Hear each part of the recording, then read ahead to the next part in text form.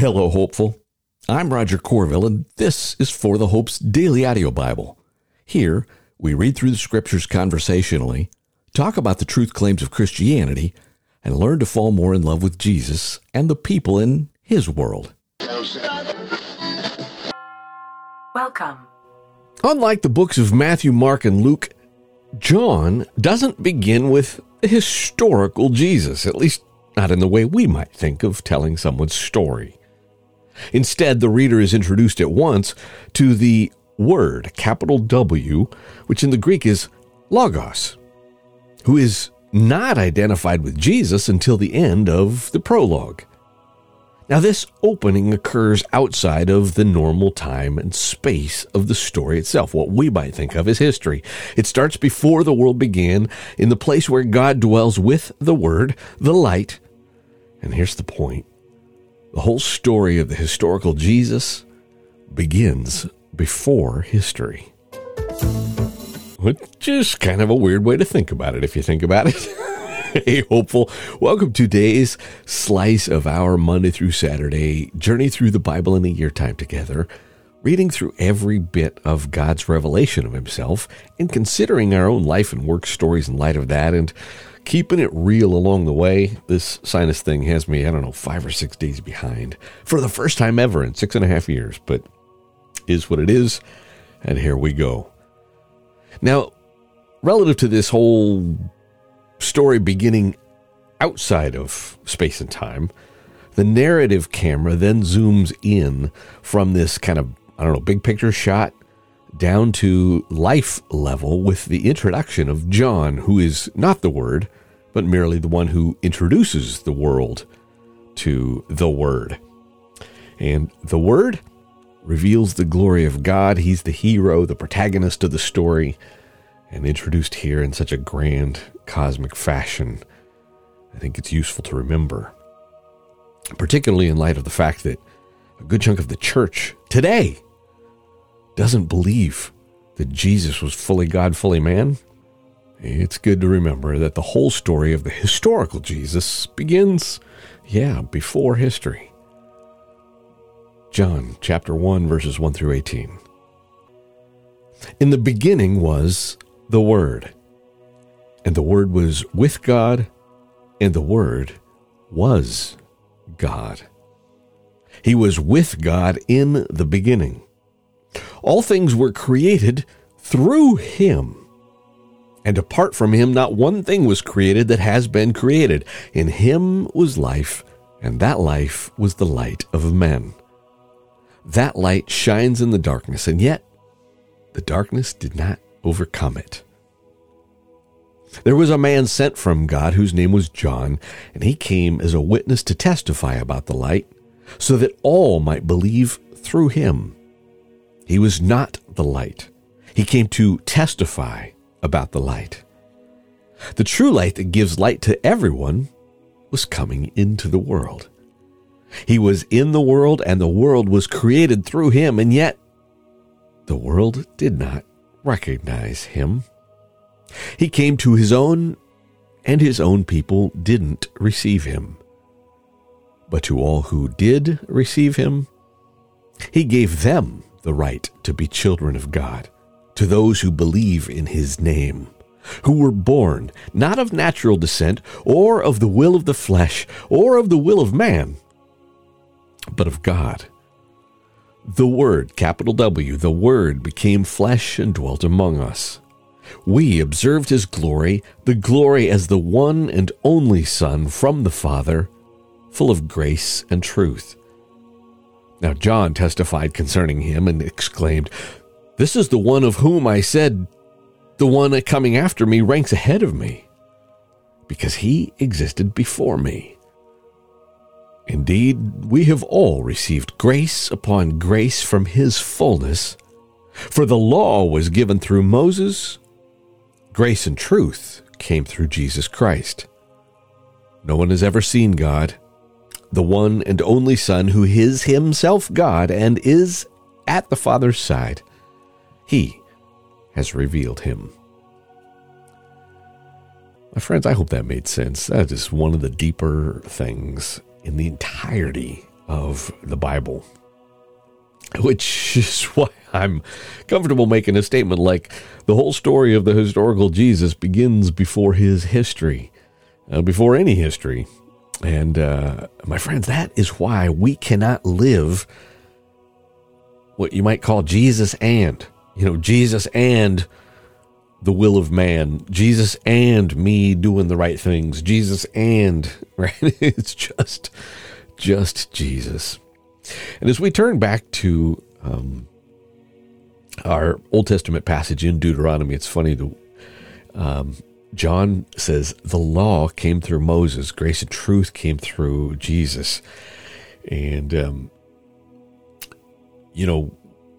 you might recall that Moses ended his first address by highlighting three key elements of Israel's gospel, which was salvation through Yahweh's or God's awesome actions, covenant relationship with Yahweh, and the knowledge of his will through the revelation of the Torah, the teaching, right? What we call the Pentateuch, all of which are grounded in and driven by divine grace, right? It's not about keeping the law. It's all grounded in and driven by grace. So Jesus, incarnation, Christmas, all this stuff's happening right here in December 2023. All that was ordained before history began. Now, in his second address, Moses expounds on the nature and significance of Israel's covenant relationship with God. And as you're going to hear today, what are we supposed to do? Or I should say, Israel was to acknowledge that God, not the fertility gods of Canaan, the God is the source of all blessings in the land, and was also to acknowledge that blessing is a product of God's grace. Listen for it. Deuteronomy 7.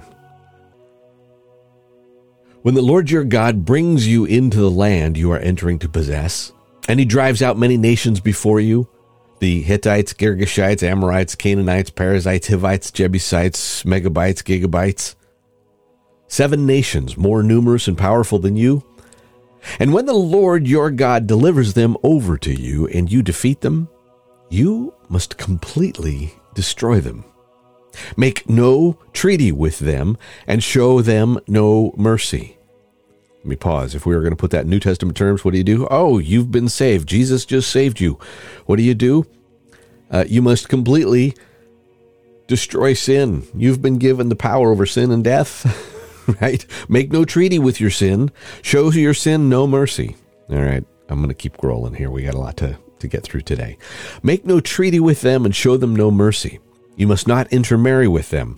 You must not give your daughters to their sons or take their daughters for your sons, because they will turn your sons away from me to worship other gods.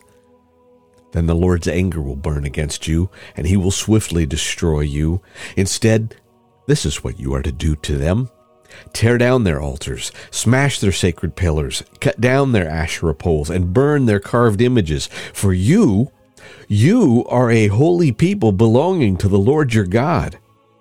The Lord your God has chosen you to be his own possession out of all the peoples on the face of the earth.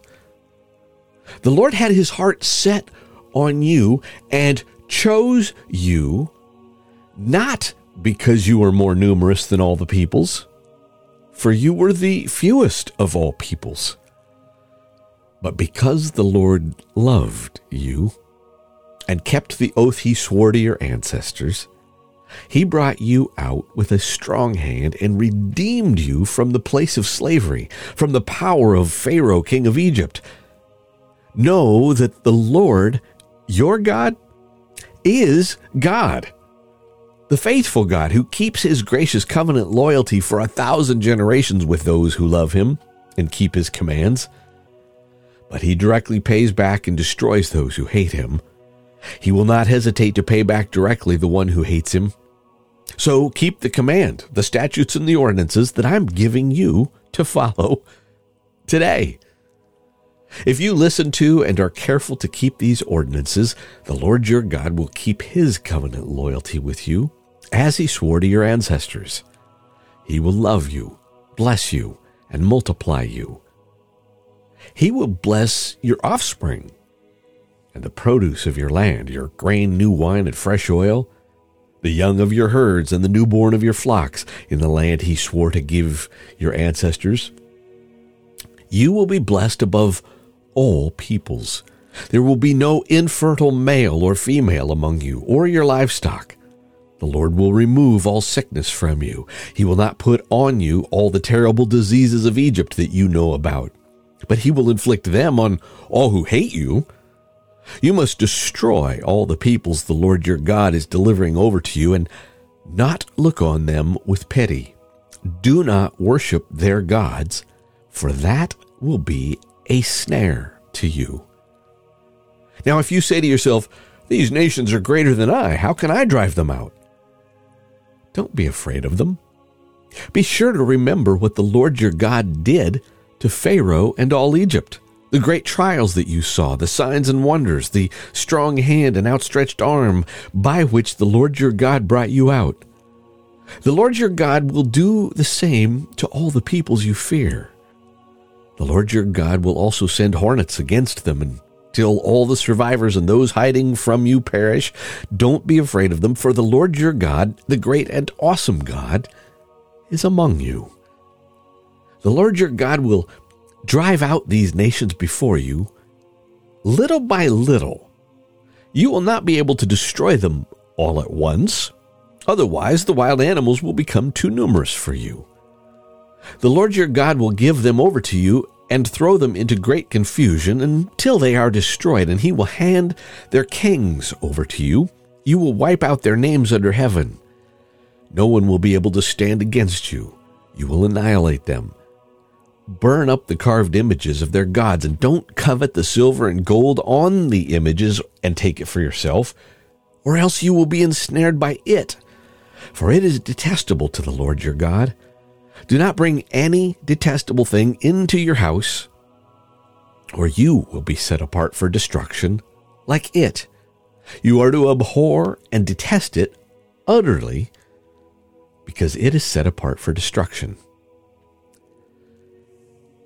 Carefully follow every command that I am giving you today, so that you may live and increase, and may enter and take possession of the land the Lord your Lord swore to your ancestors. Remember that the Lord your God led you on the entire journey these 40 years in the wilderness, so that he might humble you and test you to know what was in your heart, whether or not you would keep his commands. He humbled you by letting you go hungry, and then he gave you manna to eat, which you and your ancestors had not known, so that you might learn that man does not live on bread alone, but on every word that comes from the mouth of the Lord. My friends, did you just hear that? I'm just going to pause because you're zoning out. You're come on back. Come on back. He humbled you by letting you go hungry. Then he gave you manna to eat, which you and your ancestors had not known. He provided a solution you couldn't even have conceived of, so that you might learn that every man and woman does not live on bread alone, but on every word that comes from the mouth of the Lord. Deuteronomy 8:3. Continuing. Your clothing didn't wear out, and your feet did not swell these 40 years. Keep in mind that the Lord your God has been disciplining you just as a man disciplines his son. So keep the commands of the Lord your God by walking in his ways and fearing him.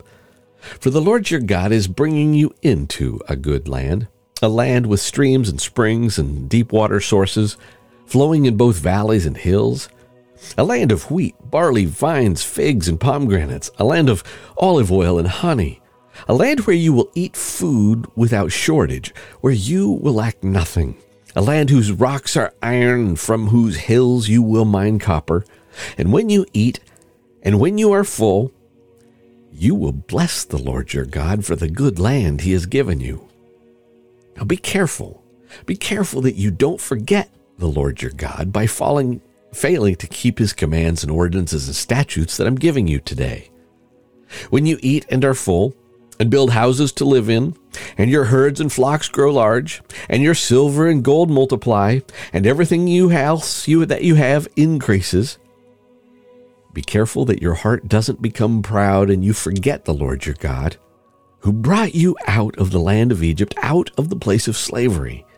He led you through the great and terrible wilderness with its poisonous snakes and scorpions, a thirsty land where there was no water. He brought water out of the flint rock for you, and he fed you in the wilderness with manna, which your ancestors had not known, in order to humble and test you, so that in the end he might cause you to prosper. You may say to yourself, my power and my own ability have gained this wealth for me. But remember that the Lord your God gives you the power to gain wealth, in order to confirm his covenant that he swore to your ancestors as it is today. If you ever forget the Lord your God and follow other gods to serve them and bow in worship to them, I testify against you today that you will certainly perish. Like the nations that the Lord is about to destroy before you, you will perish if you do not obey the Lord your God. Listen, Israel. Today you are about to cross the Jordan to enter and drive out nations greater and stronger than you, with large cities fortified to the heavens, and the people are strong and tall, descendants of the Anakim, and you know about them and have heard it said about them when people have said, who can stand up to the sons of Anak? But understand that today, the Lord your God will cross over ahead of you as a consuming fire, and he will devastate and subdue them before you. You will drive them out and destroy them swiftly, as the Lord has told you. And when the Lord your God drives them out before you, do not say to yourself, the Lord brought me in to take possession of this land because of my righteousness. Instead, the Lord will drive out these nations before you because of their wickedness. You are not going to take possession of their land because of your righteousness or your integrity. Instead, the Lord your God will drive out these nations before you because of their wickedness, in order to fulfill the promise he swore to your ancestors, Abraham, Isaac, and Jacob. Understand that the Lord your God is not giving you this good land to possess because of your righteousness, because you are a stiff-necked people. All right, my friends, that's chapters 7 and 8 and up through verse 6 of chapter 9. Notice there 3 times in a row, like 3 times in a row, it says, yo, this isn't happening because you're so amazing. I'm actually driving out these other people because of their wickedness. And my friends, if you want one of the thornier questions in the world of Christianity, it is, why did God command the destruction of the Canaanites? And the short answer is, it was capital punishment. They deserved the consequences that they got from a just God. And a just and good God has the right? He's the creator. He has the right to execute or deliver that perfect justice, including capital punishment, whenever he so chooses.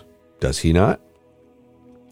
Which makes his patience for us all the more gracious.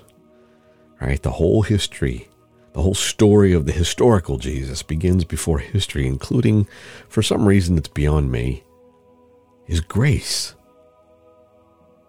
So think about it. As we turn to our wisdom segment, we're in Proverbs right now for today.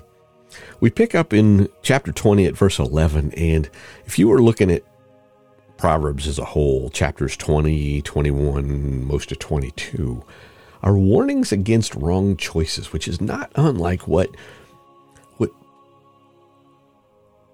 Moses was just saying there at the end of his second speech. 3 different times he's like, this isn't happening because of your righteousness. It's happening because of their wickedness. Meaning, all the stuff that you've got isn't because you earned it, it's because of God's grace. Proverbs 20, picking up at 11.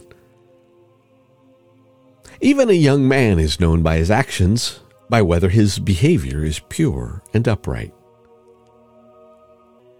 The hearing ear and the seeing eye, the Lord made them both. Don't love sleep, or you will become poor. Open your eyes, and you'll have enough to eat. It's worthless, the buyer says. But after he's on his way, he gloats. There is gold and a multitude of jewels, but knowledgeable lips are a rare treasure. I like that. I think we'll just pause right there. My friends, if you want to recall the treasure of wisdom, remember that Jesus is the eternal God. We can't talk about a New Testament Jesus who is a God of love and an Old Testament God who's a grumpy old man. Right? The whole story of the historical Jesus begins before what you and I think of as history. And regardless of what we might think, His grace is what we need. Lord God, I just pray that you will help that sink deeply for us today. Help us to see clearly in Old Testament and New Testament, Lord, how much you love us. I love you, my friends. Amen. Amen.